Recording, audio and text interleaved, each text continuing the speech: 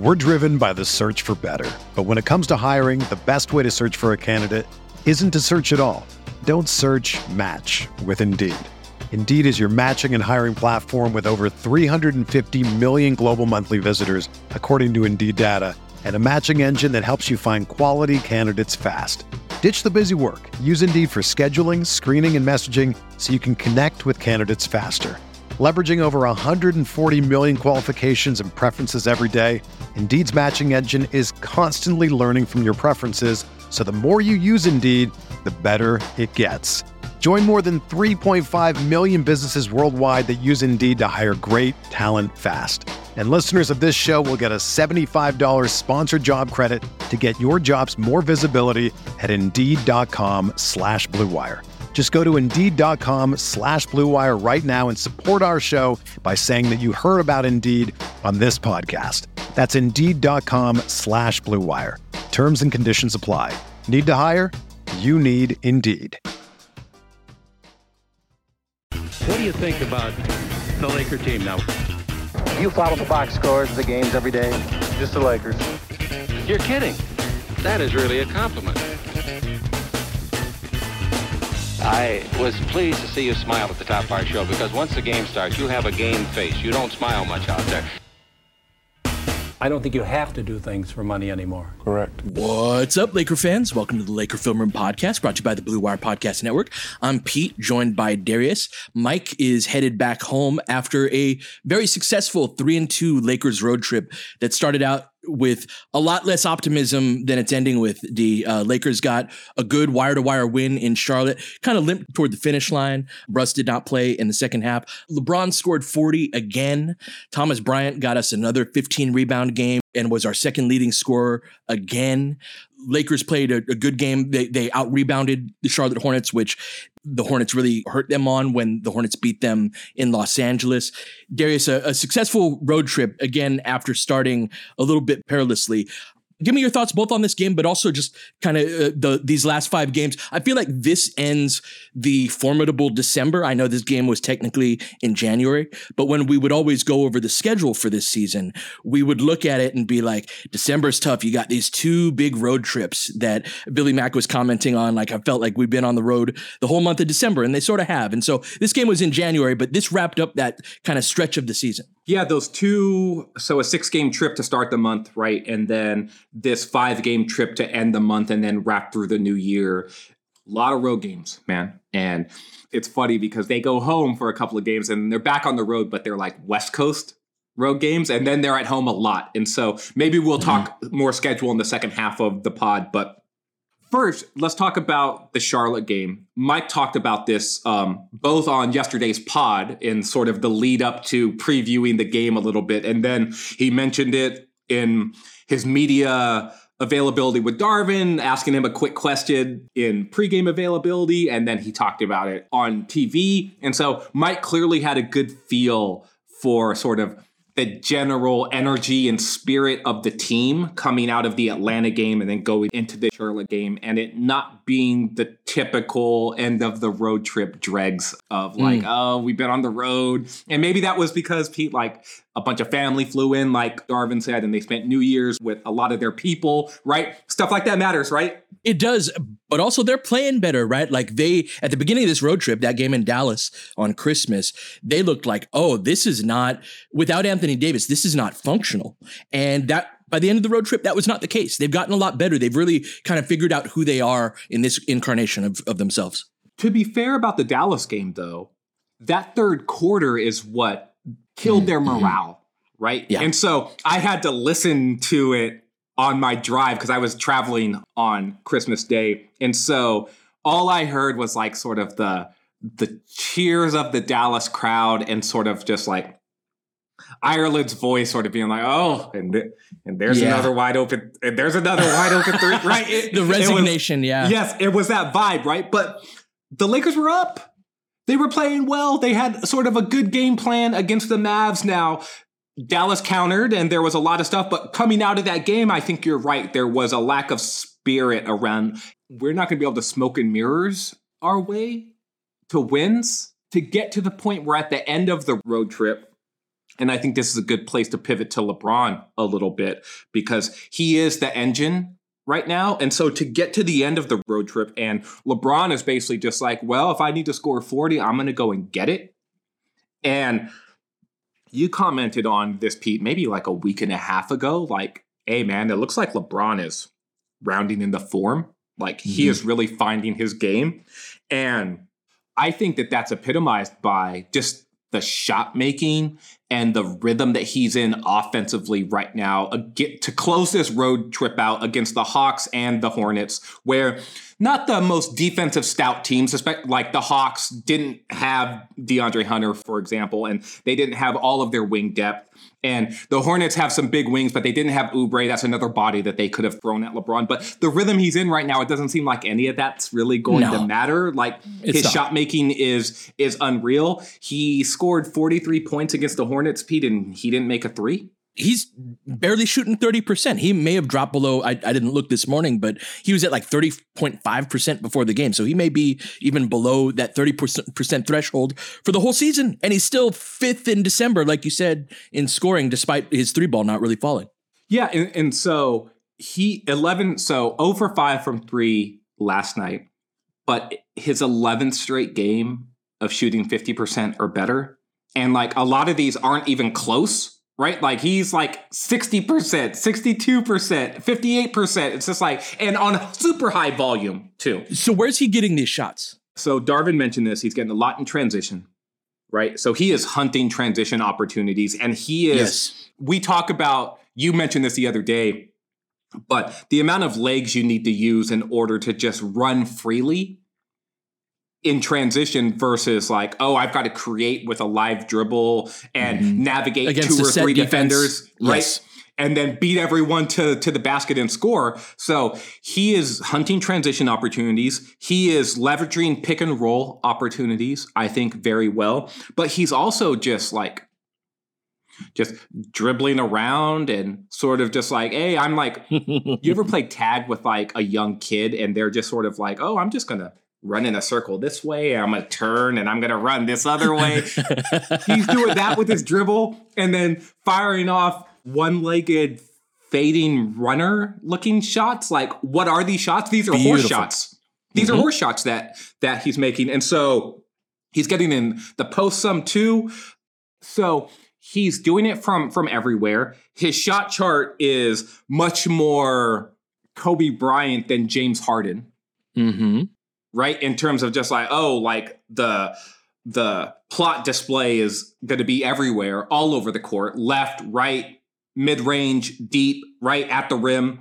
So he's scoring from everywhere, Pete. Is there something specific, though, that stands out to you about how he's getting into his offense or where he's taking his shots from? Because he's doing a lot of this on unassisted makes as well. Yes, he is. And so to me, it comes to the various fadeaways that he has.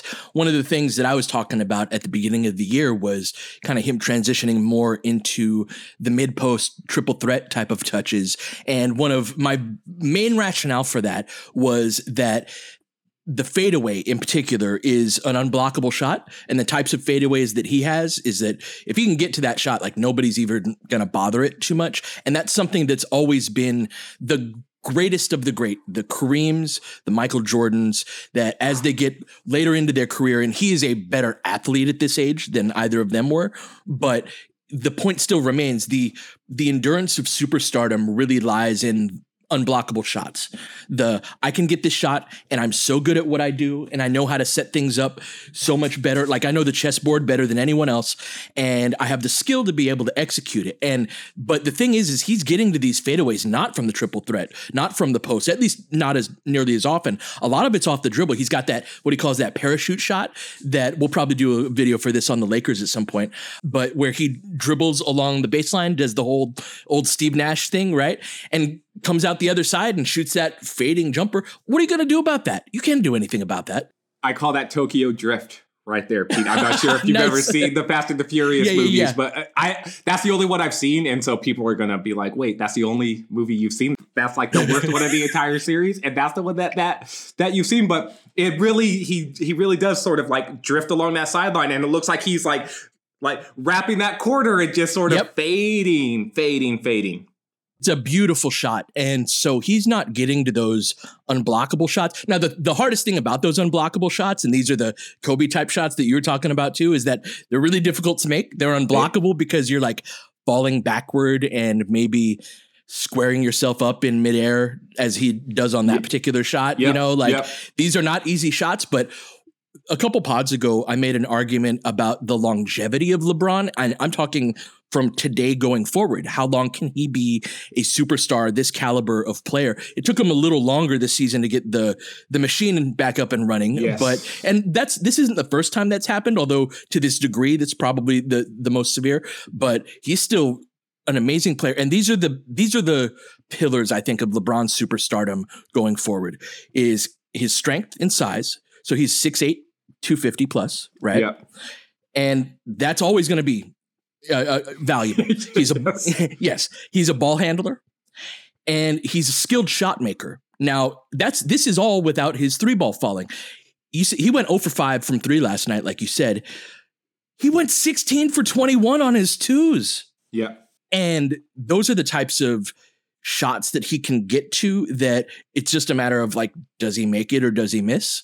And so that to me is why going forward. So you've got his strength, his skill, and then his IQ. He understands how, and we talk about this a lot, but when you put those factors together, which one of those are going away over the next few years? I know it takes a little bit of like kind of reimagining what an NBA player can do and how long they can do it for. But if anyone's that guy to push it forward, it's freaking LeBron James. And so all of those things that he's built on, like, can he do it at a certain level of intensity without getting hurt between now and the end of the season?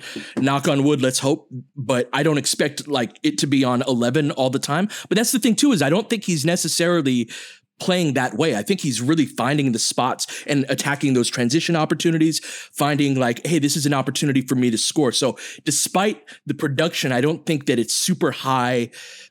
I don't think it's super high impact on his body in ways that breaking everybody down all the time off the dribble would be. Now, if Russ is out for any period of time, that might change. But yeah, no, that's what I see with LeBron is just he's building on the pillars that he has. Well, it's super interesting, right? Because earlier during the season, all of these, he wasn't going to the fadeaway as much, but when he did, every time he missed, it was short. It was short every single time. That's right. And so one of the things when you were talking that I was thinking a lot about is that he just looks like he has his legs now. Whereas earlier during the season, I was unsure about how much of this is LeBron sort of like working his way into the season and his legs aren't all the way there yet. How much of it is LeBron in what is a part of his legacy as well, sort of jabbing where he needs to jab and being like, I'm not necessarily feeling all of this right now. Where's the team that I'm supposed to lead towards our actual goals? Because this isn't necessarily that team. And we talked about that ourselves. Like that team as constructed, and right now it's the same team, right? Isn't built to win a championship. And him just sort of like, hey man, come on now. Like I'm going to play some. And he'd have a 4 or 5 minute shift every game where he'd just turn it on and be like, oh, there's that guy. And that's what sort of led me to believe, like, part of it is like, I'm not going to exert myself super much because my legs aren't all the way there yet. And I'm not going to exert myself super hard because like, this ain't it yet. Right. And so, but now it's sort of like, look, 30 something games, almost halfway through the season, Pete, like, yeah.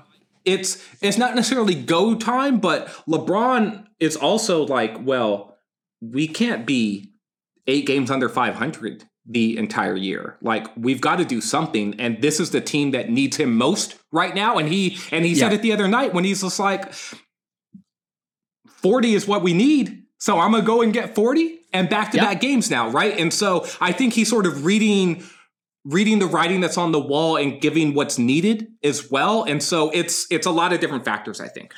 I think that this is a team that's shown to be worth fighting for to a degree as well. In that, like, a lot of the issues of last season, I think, are better this year, right? Not all the way, but like there's just a better supporting structure for a star where it's like, yeah, if you have one of these games where you score 40, we're going to play credible defense and we're going to be able to, and we haven't been able to do that every game, right? But you're going to have a couple guys next to you that can put the ball in the hoop, that have some ability, that know where to swing the ball next, that it's a less aggravating team to watch.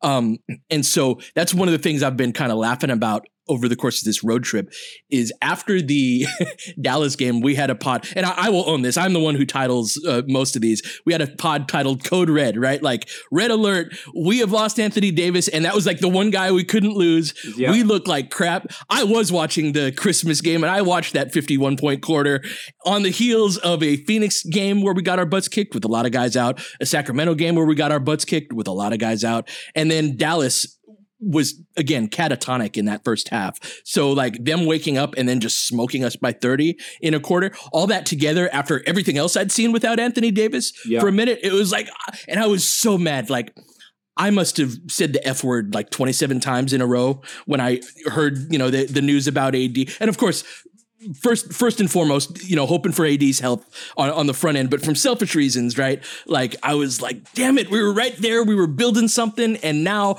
we can't even function. Like, but one of the ways where I think we have is in some of the lineup stuff that we're doing. So let's take a break. When we come back, let's get into that. We're driven by the search for better. But when it comes to hiring, the best way to search for a candidate isn't to search at all. Don't search, match with Indeed. Indeed is your matching and hiring platform with over 350 million global monthly visitors, according to Indeed data, and a matching engine that helps you find quality candidates fast. Ditch the busy work. Use Indeed for scheduling, screening, and messaging so you can connect with candidates faster. Leveraging over 140 million qualifications and preferences every day, Indeed's matching engine is constantly learning from your preferences, so the more you use Indeed, the better it gets. Join more than 3.5 million businesses worldwide that use Indeed to hire great talent fast. And listeners of this show will get a $75 sponsored job credit to get your jobs more visibility at Indeed.com/Blue Wire. Just go to Indeed.com/Blue Wire right now and support our show by saying that you heard about Indeed on this podcast. That's Indeed.com/Blue Wire. Terms and conditions apply. Need to hire? You need Indeed.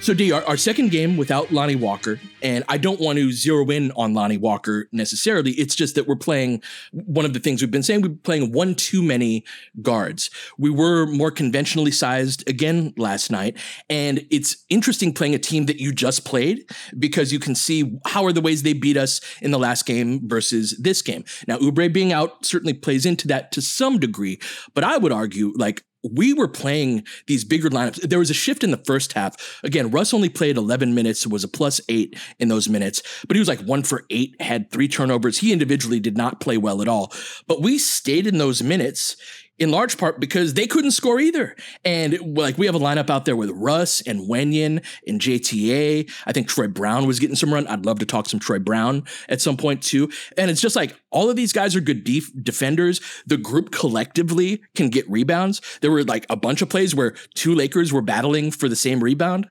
And it's like, isn't that refreshing?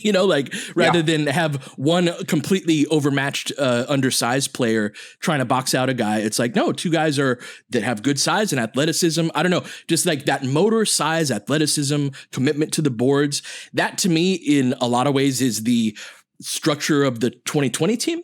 And we're certainly not that, right? But in terms of just the style, it was much more of that type of watching it. It was much more satisfying and this is a good meal. Like, have you ever had too many sweets, right? Like it's Halloween or something and you've indulged on the trick or treat candy, and then you finally like drink a glass of cold water with a good meal that has vegetables and rice and you know what I mean? And it's just like, this feels good. Like, it's like that type of basketball that we've been playing, even if it's not as offensively, aesthetically pleasing, there's just a lot more of that in the lineup. And I really think it's a big part of us being able to go 3-2 on this trip. I certainly agree. And I agree with the idea of like, we've been pining for one less guard and one more forward. And Brown, I think, is the pivot point of this. So I really do want to dig into Troy a little bit. He had started to fall out of the rotation because his shot wasn't falling. And then you could tell he started to force it a little bit. So he started to hunt offensive opportunities in places where there was no hunting. Right. And so it's just like, oh, my 3 ball's not falling. So let me attack here and go off the dribble and try to score inside, where in essence, Brown is a player who has some on-ball skills. And you could tell he likes to feel the ball a little bit. Like, he'll get a rebound and there's a guard calling for the outlet and he sort of like pushes them up and it's just like, go, like, I got it. And so, which I'm fine with that. Like, let a guy touch the ball, let him handle it some, especially if it's going to keep him engaged. But as a scorer, Brown is much more of an off-ball worker. Like, he's a very good cutter. He's had some good chemistry with Russ on backdoor cuts. And a staple of his offensive diet is going to be that spot-up jumper off of driving kicks and off of swings and off of skip passes from both LeBron and Russ when he's weak side corner, when like out of pick and rolls and whatnot. So if that 3 ball's not falling, like, that's going to be a big portion on his plate, right? And so it's just like, hey, well, now that big portion of stuff is gone, survive on this other stuff. And he's not going to. He's just not. And I felt like that was impacting all of the other little parts of his game that they really need him to do defensively, right? So on the backboards, and then how attentive is he as an off-ball defensive player? Because on the ball, I think he's been pretty good. But even last night, he got beat by a couple of backdoor cuts. And that's just sort of his weakness in general. It's like he can overhelp. So he will give up shots to spot up shooters.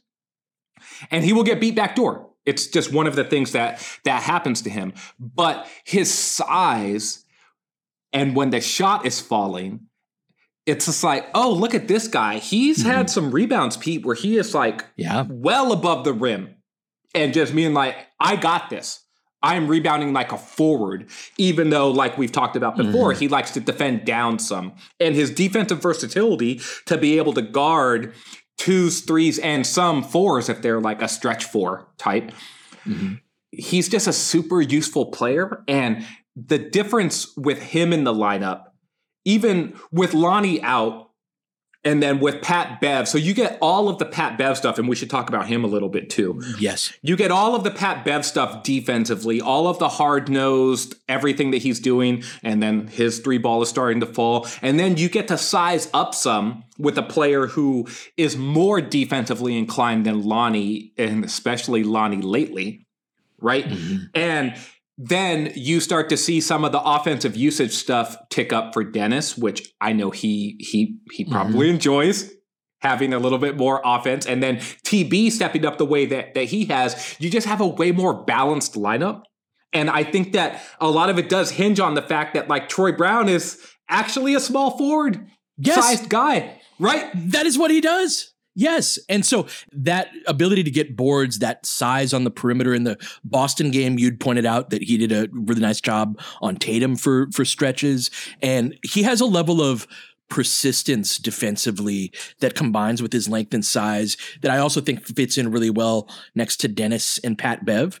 And so that was one of the things last night. Defensively, he was making that one extra rotation. That's one thing about Brown is he's smart and so he understands kind of what to happen next. He can ball watch, which is why he'll get back cut. But one of the things he's ball watching for is that where is my rotation going next? And so he'll get steals or deflections or just like be in the mix for a rebound because he anticipated it a split second quicker.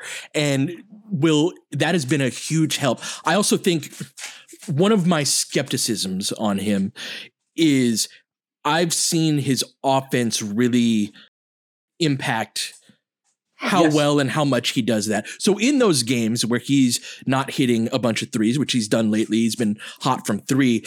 Are you still like making that extra rotation? Are you still doing that to that same degree? And that can be difficult for a player. This isn't something that's unique to him, but just that, like, yes, he is a small forward. He's 6'6". He is a guy that can help on the glass. And now you have a point guard playing point guard, a shooting guard playing shooting guard, because this also locks Bev into proper spot. And Dennis, as you were saying as well, in terms of being the third guy, right? The second perimeter ball handler that can score. You don't need 5 guys that can do that necessarily, or even 4, really. You want 3 guys that can score and 2 guys that can defend and kind of do the connecting things around that. And so with respect to Lonnie, I'm curious your thoughts when Lonnie comes back. What does that look like? Because if all of that is true, like I would like going forward this starting lineup that we had yesterday, the Schroeder, Pat Bev, Brown, TB and LeBron, I'd like that to be the starting lineup going forward. And I'd be very curious, what does Lonnie look like off the bench in a unit with Russ and Wenyen and all them guys that are flying up and down the court? I think that that's possibly beneficial for them too, because if you watch that group, the last few games in particular, like those are the groups that can have issues scoring in the half court in ways that's exactly where we do need Lonnie. We don't have an excess of guys in that group that can score in that way. And so that's part of been the fun for me of this season, D, is figuring out who is the best fit where and why and all of that. And we're so much further down that path than we were at the beginning of the season. But I think the Lonnie Brown question is one of the more prominent ones that we have left. Yeah, and it's not even necessarily Lonnie versus Troy, right? It's like one guard. It's like one guard for one forward. Yeah. Right. But Lonnie's skill set is the most duplicative when you take into account what Dennis is good at, how LeBron is scoring. Because we talked about this last pod, but LeBron has been much more of a perimeter player than he was to start the season.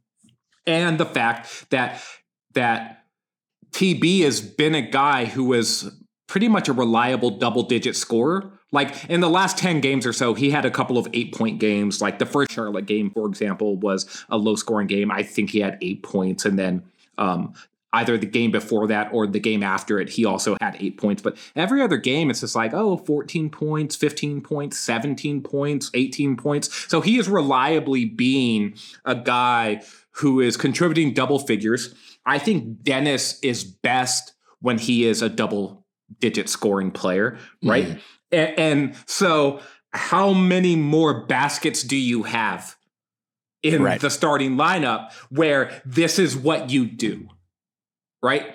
And you've talked about it a fair amount with Lonnie. That's what he does. That's where his contributions come. And so where I start to get skeptical, not just about Lonnie, but just in general, and this goes back to the roster build stuff, is you're still playing all of those guards. You shift some of the size deficit questions from the starting unit to the bench. And then you're going to have lineups with Russ, Lonnie, and Austin, right? Instead of Russ, Austin, and Troy, for example. And so how do you feel about shifting that burden to the bench rather than with the starting group? Because it still is a roster imbalance issue as much as it is like trying to find the proper groupings that are going to play successfully together. While he doesn't have the height and length, ideally, I do think that Russ is basically a 3 on defense because he is, of all of our guards, that, again, this is that problem that you just laid out is an inescapable one on the roster. And so from a coach's perspective, it's a matter of, okay, how do I make the best of it? And so a guy, to me, the time to play those 3 guards is off of the bench because, for one, most teams play smaller off of the bench than they do amongst their starting group. And secondly, Russ is a guy that does provide physicality. He does help you on the boards. He does rebound like a small forward, right? He does provide a certain level of strength and physicality that you miss when you go to 3 guard type of lineups. And so ideal in a perfect world? No, we need a forward. We still need a roster, a move, right, in order to be the best team that we can be to balance off the roster. I just think that the time to put that weakness out there, if it's inevitable that you have to play small or 3 guards at some point, I think those bench units in the part of the game where other teams are also playing smaller and the game's a little more wide open, I think that's the time to do it more than ever. And we have been doing that throughout the year. It's just been more these last couple of games. You've taken one guard completely out of the equation, a guy who's getting mid to high 20s in minutes. And so that kind of slots everything more naturally into place. But Lonnie's going to come back, and I'm very curious about where he fits in into the rotation from there. Yeah, and so where do you think Austin plays into this? So Troy Brown started the last game, but he started for Austin because Austin started the previous game. Yeah. In favor of when Lonnie sat. And so what did you think about that swap? And because we've sort of pined for Austin to start a fair amount, right? But it's seeming like, he actually may be, considering the groups and everything else, he should come off the bench if Pat Bev is going to start. And it's like, how do you see that dynamic playing out? And where do you think Austin fits within all of this? So I kind of see Austin and Bev as playing the same position. And I would like that to be kind of the 1 or the 2 defensively. If we've got Dennis, then it's, he's the 1 defensively. But that to me is if Austin would be Bev's backup. And so I'm less on the, we should start Austin.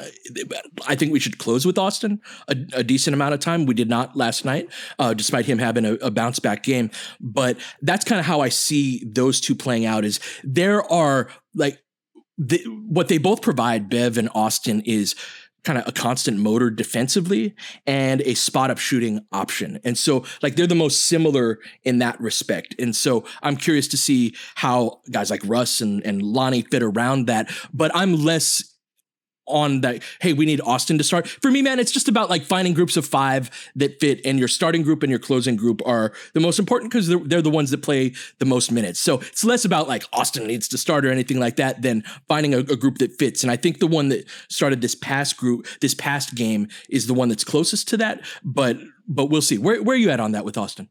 Well, I will say this, and I think this is a good time to have the Pat Bev discussion too, is if you would have asked me a month ago or 5 weeks ago, I would have been like, well, Pat Bev should barely be played at all. And even last game I said, or last pod I said that some of JTA's minutes might need to come at the expense of Patrick Beverley.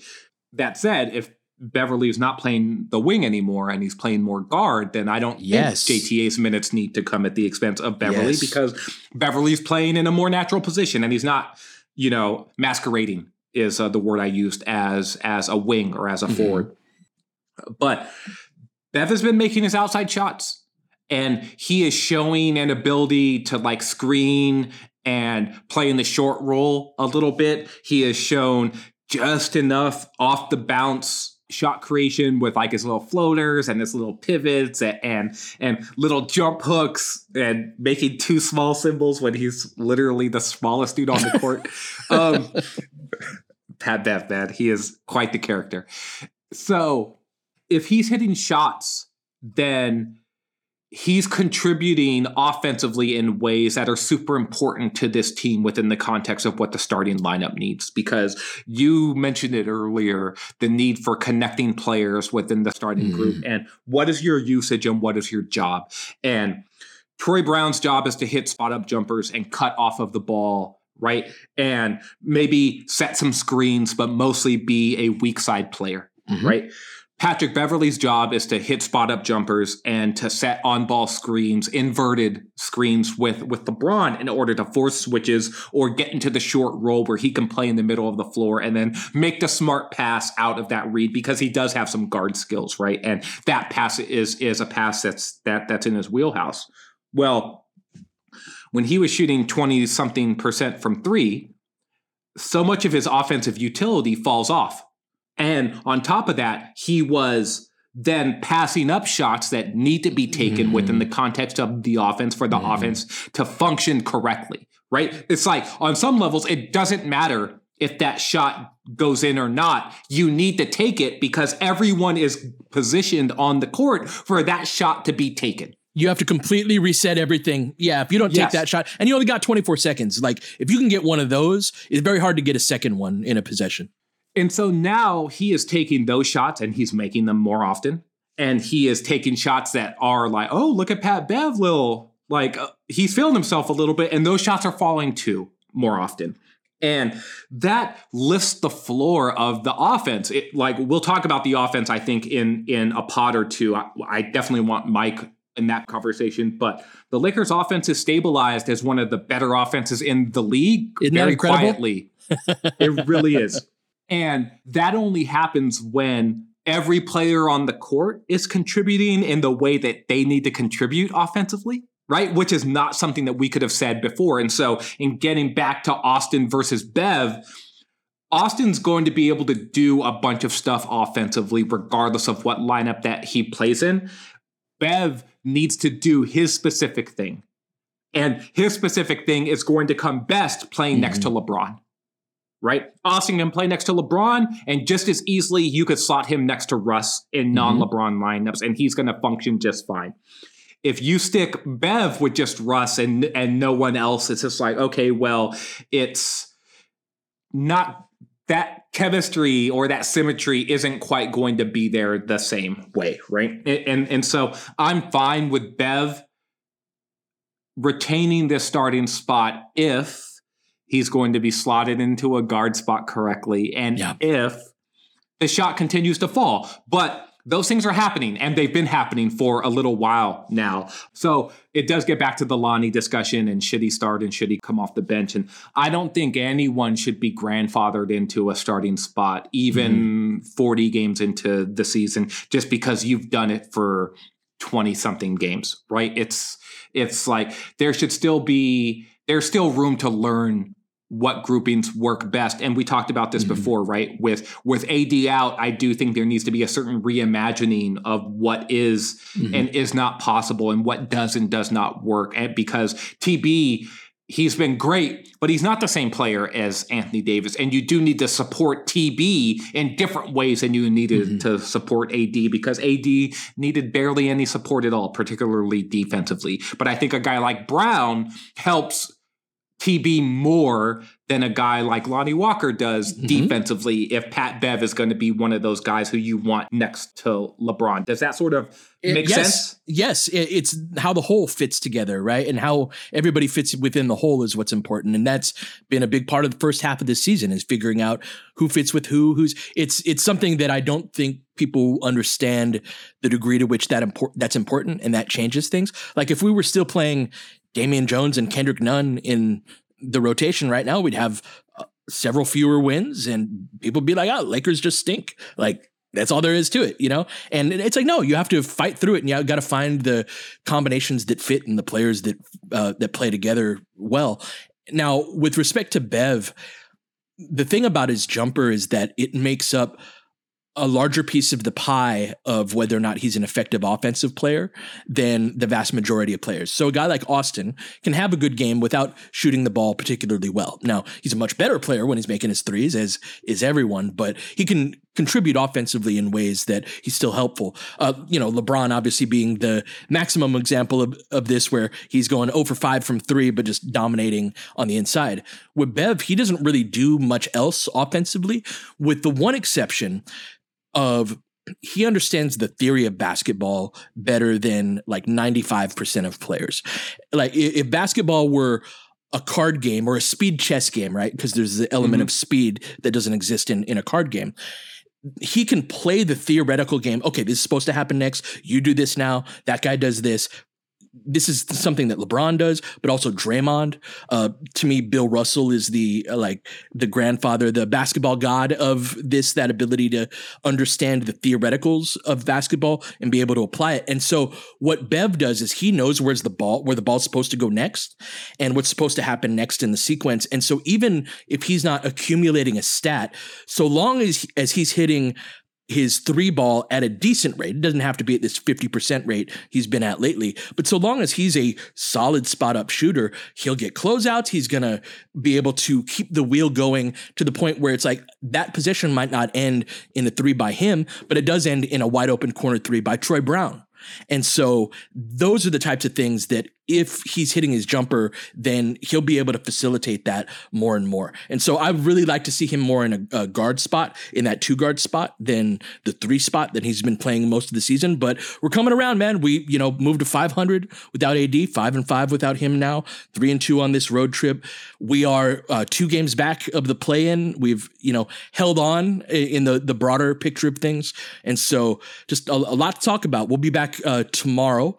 Talk some more of what's going on around this team. A tougher 5-game stretch coming up, but one I'm very intrigued to see how the Lakers do. So yeah, we'll be back tomorrow to talk about all that. But until then, you've been listening to the Laker Film Room Podcast. We'll catch you guys next time. James has got it in low to McHale. McHale wants to turn. He's double teamed. Just pass out in front. Broken up by Worthy. Tip to Magic. Worthy dies on his belly. Magic scores. There's Magic got it. Magic fires again. They will. Lakers win the game. The Lakers win the game. Rebound is Lonnie. 3 seconds left.